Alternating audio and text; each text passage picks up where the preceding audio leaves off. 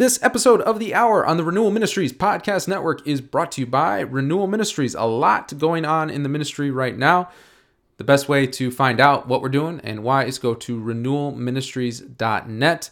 You can sign up for the final evening of the Fulfillment of All Desire Advent Mission, the fourth Sunday in Advent, coming up in a few days. I'm taping this on Monday, December 14th, so that's about a week away from when we'll be doing the final evening. Literally thousands of people have tuned in, either live or on the YouTube channel. Speaking of the YouTube channel, we are adding thousands of subscribers right now. Over the last few months, we've added close to 30,000 new subscribers to our YouTube channel. The Lord is really blessing the messages. Weekly content from Dr. Ralph Martin, Peter Herbeck, and others. Just a great opportunity to hear the truth in a time of uncertainty, in a time when finding the truth is at a premium. All right, today's episode of The Hour is a little different. No guest this time. It's a first for The Hour. And I felt strongly, not because we couldn't find a guest, but I just had a burning message on my heart that I wanted to share. And I'm the host, so you know what? I made the decision to just share what the Lord was teaching me this Advent. In the lead up to Christmas, it should be a time when we are kind of checking our hearts and spending a little bit more time with Jesus and learning from him. And I've been trying to do that. And I've kind of dove back into a book I read about a year ago called The Way of the Heart by Henry Nouwen, The Spirituality of the Desert Fathers and Mothers. And it's just rocking me again. And so I just want to focus on one particular element of it, solitude. So coming up in a minute is just some thoughts I have about Advent, some thoughts I have about the book, some thoughts I have about solitude and what Henry Nouwen shares with us in this really short but important work. So, different type of hour, but I think you'll enjoy it. And if you don't hear me beforehand, finish Advent strong so we can have a Merry Christmas, everybody. So, I'm coming up next, talking about solitude, but first, my friend, Connor Flanagan.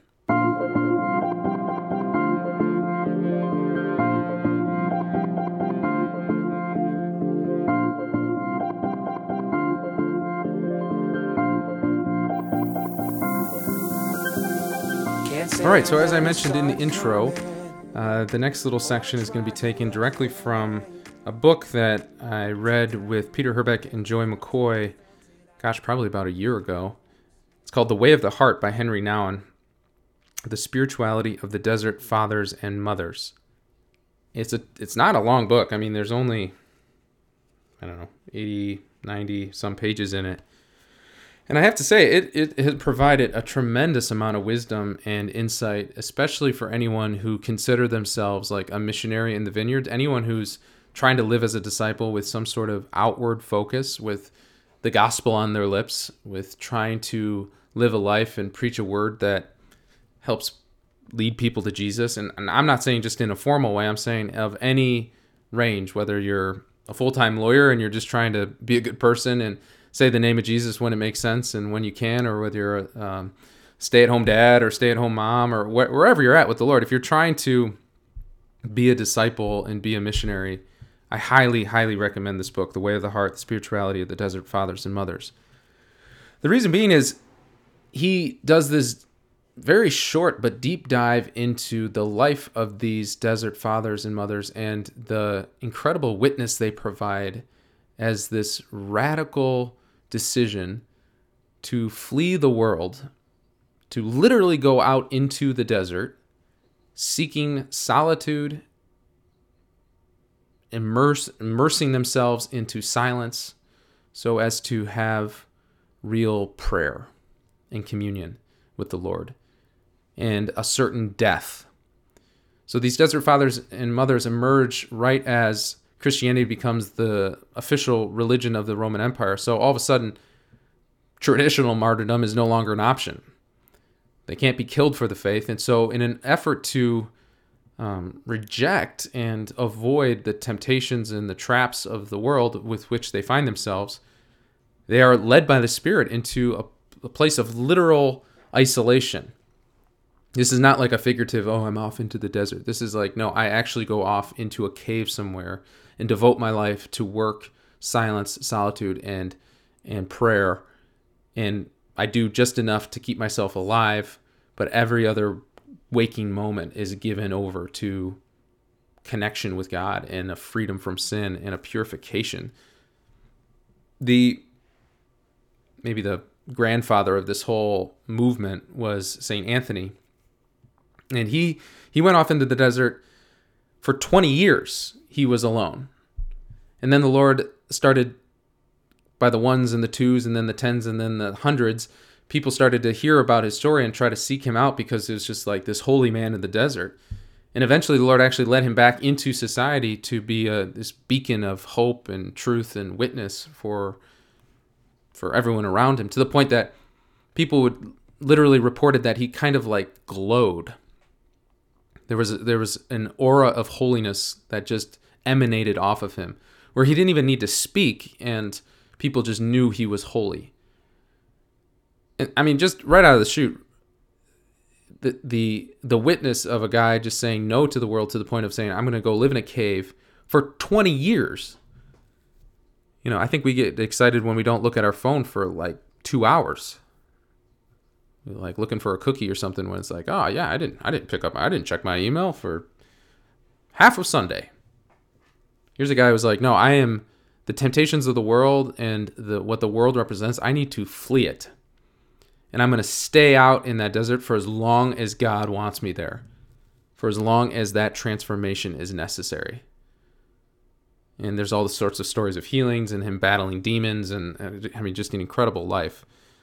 But Henry Nouwen then pulls out, okay, so what do we see in their life that makes them fruitful in mission, and how does that apply to the current moment? And he just so accurately points out that the similarities between what these desert fathers and mothers were facing in the world is a lot like what we're facing.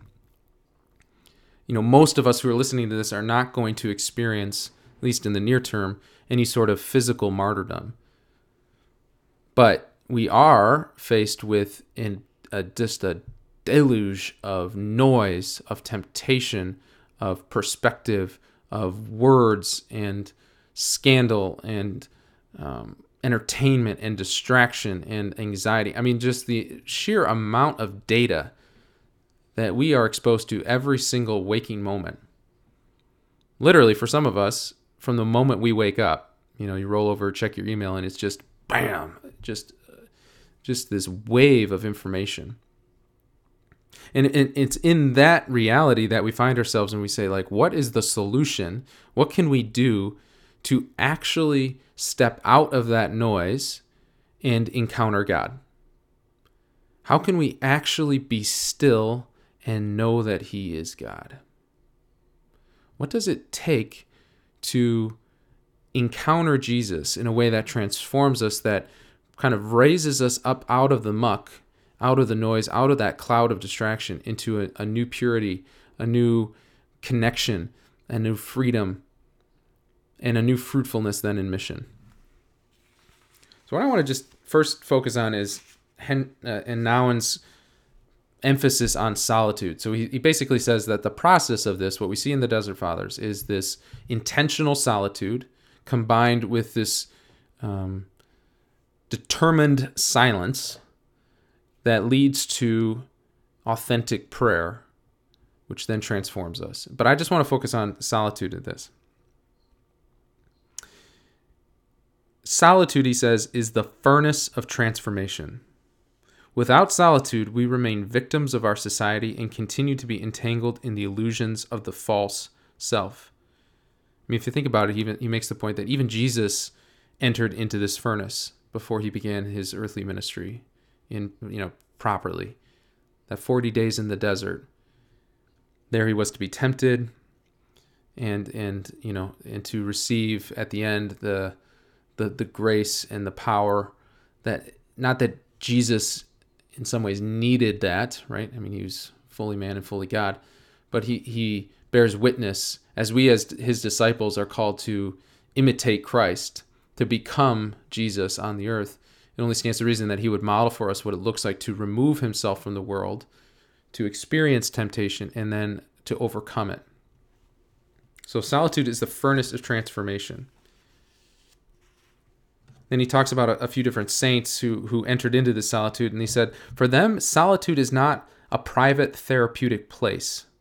Rather, it is a place of conversion, the place where the old self dies and the new self is born, the place where the emergence of the new man and the new woman occurs. St. Paul said, I have been crucified with Christ. It is no longer I who live, but Christ who lives in me.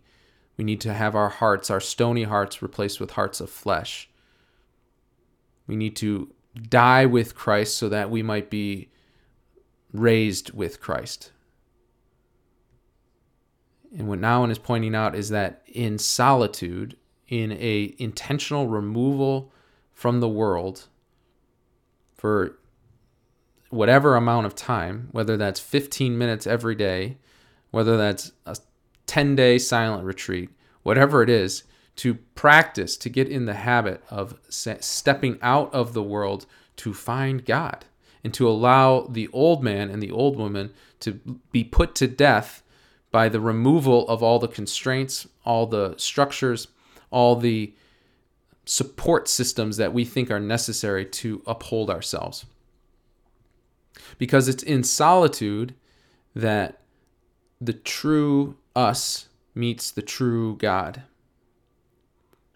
We stand naked before the King. And we can do that without shame because of his love, because of his mercy, because of his protection, because that he'll never abuse us, he'll never manipulate us. But without being able to strip ourselves of everything that would distract, without being able to strip ourselves of everything that we think is us, we actually won't really know ourselves and therefore won't really know the Lord. And this is a battle of perseverance. This is an effort of consistency. This is not just a one-time thing. This is not just a one-off thing. Oh yeah, I did that solitude thing and now I can go about my life. No, this is a persevering, I'm going to do this so that I can meet our Lord. This is what Nouwen says. We enter into silence, first of all, to meet our Lord and to be with him and him alone. Our primary task in solitude, therefore, is not to pay undue attention to the many faces which assail us, but to keep the eyes of our mind and heart on him who is our divine Savior. Only in the context of grace can we face our sin. Only in the place of healing do we dare show our wounds. Only with a single-minded attention to Christ can we give up our clinging fears and face our own true nature. As we come to realize that it is not we who live, but Christ who lives in us, that he is our true self, we can slowly let our compulsions melt away and begin to experience the freedom of the children of God. So he says, what does this all mean for us in our daily life? Even when we are not called to the monastic life or do not have the physical constitution to survive the rigors of the desert, we are still responsible for our own solitude. He said, precisely because our secular milieu offers us so few spiritual disciplines, we have to develop our own. Indeed, he says, we have to fashion our own desert where we can withdraw every day, shake off our compulsions, and dwell in the gentle, healing presence of our Lord. And then this line just rocked me when I read this. So hear me on this one. Without such a desert, we will lose our own soul while preaching the gospel to others. So what happens in solitude? We encounter the Lord. We are truly known and experience the freedom that comes from being truly known. And then he says that knowing, that being under the gaze of Jesus, that loving gaze of Jesus, we actually develop the capacity for genuine compassion, which he then says is the foundation of building the kingdom. It's the foundation of being able to step out into the world and love people and draw them into the Father's heart. He says this, it is in solitude that this compassionate solidarity grows. In solitude, we realize that nothing human is alien to us, that the roots of all conflict, war, injustice, cruelty, hatred, jealousy, and envy are deeply anchored in our own heart. In solitude, our heart of stone can be turned into a heart of flesh. a rebellious heart into a contrite heart, and a closed heart into a heart that can be open itself to all suffering people and a gesture of solidarity. If you would ask the Desert Fathers why solitude gives birth to compassion, they would say, because it makes us die to our neighbor. As I've been thinking about this is, while there are a lot of things that are contributing to the world that we live in, and a lot of reasons why we see the effects of sin in our culture and in our world and our government, wars, famine, abuse, drugs, the escalating rate of deaths due to like a loss of hope, despair, deaths of despair. I mean, the numbers are, I just saw some stats the other day. It was just incredibly shocking how many people right now are committing suicide and are just without hope. Whether that be because of the pandemic or because of the loss of a job or whatever, there's just this unbelievable increase of hopelessness. And then when you combine that with the church's impotence often in reaching people, in loving people, and walking with people, and actually introducing them to the great healer, to the good shepherd, to a loving father who can heal them, who can walk with them, who can set them free, who gives them a purpose for their life, a new destiny. When you consider that that isn't happening, even though the need is exploding, or it isn't happening nearly enough, and on this pod, we've talked about why isn't it happening? Why isn't it happening at dioceses? Why isn't it happening in parishes? Like we're analyzing this over and over again. And as I read this, I thought one of the major reasons this isn't happening, one of the major reasons we're not seeing fruitfulness in mission is because not enough Christians, not enough disciples are truly compassionate. And the reason we're not truly compassionate is because we're not alone with God every day. We have created a structure where because we don't struggle with certain things or because we're not them, we actually have allowed ourselves to distance ourselves from the very real experience of other human beings that have a different experience than us, but we can look and we can judge and we can free ourselves from the guilt or the obligation to reach out and care for them because we say, well, I'm not that, or that they're too far gone, or how could they possibly struggle with that? I mean, that's a level of evil, that's a depth of depravity that I can't even imagine. And so there's nothing I can do about it because that's not what I've experienced, that's not what I struggle with, and I have no experience or qualifications for entering into some sort of loving relationship with that person. And what Nouwen is saying is when you truly encounter God in solitude, you realize and you start to plumb the depths of your own heart. And you realize how deep temptation and sin, the roots of those things are in you, are in me. We come to the place and you go, how could I possibly judge anyone else? In the sense of we can judge action, right? We can absolutely say that that's a good action and that's a bad action, but we can't judge hearts, and we ultimately are not the ultimate judge of their destiny. But what we can come to a place to is saying, I long the good for you. I have a genuine compassion for your well-being and your healing and your being brought out of darkness to light, out of death to life. Because there is nothing in you that isn't in me. That the fallen condition of mankind is a universal problem. All have sinned and fallen short of the glory of God. That we all need a Savior. And we all have tremendous capacity for good, and we all have tremendous capacity for evil. And that understanding comes from the humility of standing, like I already said, naked before the Lord, fully exposed before the Lord, and allowing Him to reveal our hearts to us. It's one of my favorite things about St. Peter is, after denying the Lord 3 times, he had to carry that with him in a good way, for the rest of his life. He was forgiven. He even probably was healed of the kind of the ramifications of that betrayal. But everywhere he went, no matter who he encountered, no matter what they had done, he knew in the back of his head, it's like, well, yeah, okay, you may have done that, but you didn't deny Jesus 3 times. I did that. You know, there's this scene, I can't remember if it's in this old movie, The Robe or The Spear. It was one of those movies that my parents made me watch growing up that at the time I was like, yeah, movie night. And then they came home with that. And I was like, oh, really? Come on.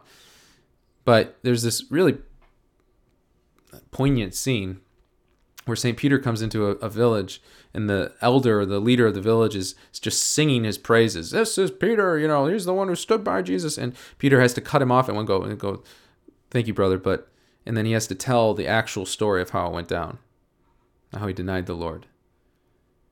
And that produces just such a humility and compassion for others, because we just know, we just have to come to a knowledge of like, yes, Jesus has done a great work in me and I am forever changed, but I never lose sight of what I'm capable of and what I need to, and why I need to just fiercely hold on to the cross every day so as to be able to continue to walk in his goodness and in his grace and in his love. And so that genuine compassion, love for the other, compassion, Latin being to suffer with. So we can weep with those who weep, we can mourn with those who mourn, and we can actually reach out a hand of healing to those who need it. Pope Francis has this incredible line in Evangelii Gaudium, section 24, where he says this: an evangelizing community gets involved in people's daily lives. He says it bridges distances, is willing to abase itself if necessary. I don't even fully know what he means by that, but it sounds pretty intense. And then he says, is willing to reach out and touch the suffering flesh of Christ in others. Chances are wherever you're listening, you're not going to meet many people with leprosy. But back in the day, if you met somebody with leprosy and you reached out and touched the leprosy, what would happen? You would get leprosy. Well, we don't run that risk, but we are going to run into people who are scared, alone, abused, anxious, depressed, suffering, deep wounding. That when we encounter that, do we have the compassion to suffer with, to reach out and enter into that muck, not to stay in it, but to help lead them out of it? Do we have the compassion for that, or do we back away and say, you know what, it's not worth it, it's going to ruin my weekend?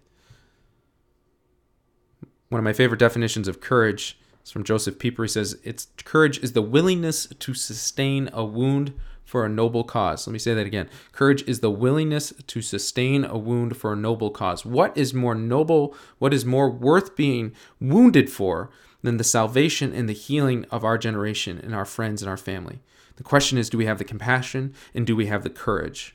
And the only way we will have the compassion and the courage is if we enter into an intentional solitude with Jesus, where we make conscious decisions to back away from the noise of the world each day at some point for some length of time and be quiet and be still and know that he is God and let him do work in us. Solitude. There's maybe no better time to think about solitude than in this lead up to Christmas, when the whole world, all of nature just waits with eager longing for the coming of the King. And we're waiting, and we're waiting, and we're still, and we're quiet. And then the Lord comes, and we celebrate, and everything is different. So my challenge to you is, do not let the rest of Advent pass without making a firm decision to be alone with Jesus every day. And then let's see what happens. All right, so that's the hour for this week. Like I said, a little different, but I just had this message burning on my heart. And we'll be back soon. I've got a couple great interviews lined up. Preview of coming attractions. We got a couple doozies, I promise. They're very fiery. And we're going to keep doing this because the Lord is speaking, and it's our job to listen and to deliver it. Would love to hear what you think about this episode and any other episode. Don't forget to subscribe on whatever podcast channel you listen to. Give us a review. It helps get the word out. And, don't be afraid to post it on Instagram or social media or something, because, the more that we can share this, the better. We're so blessed by those who are listening and already, but, it's a podcast, so it's designed to be listened to. So let's get the word out. All right, I'm Pete Burak. Until next time, this is The Hour. God bless.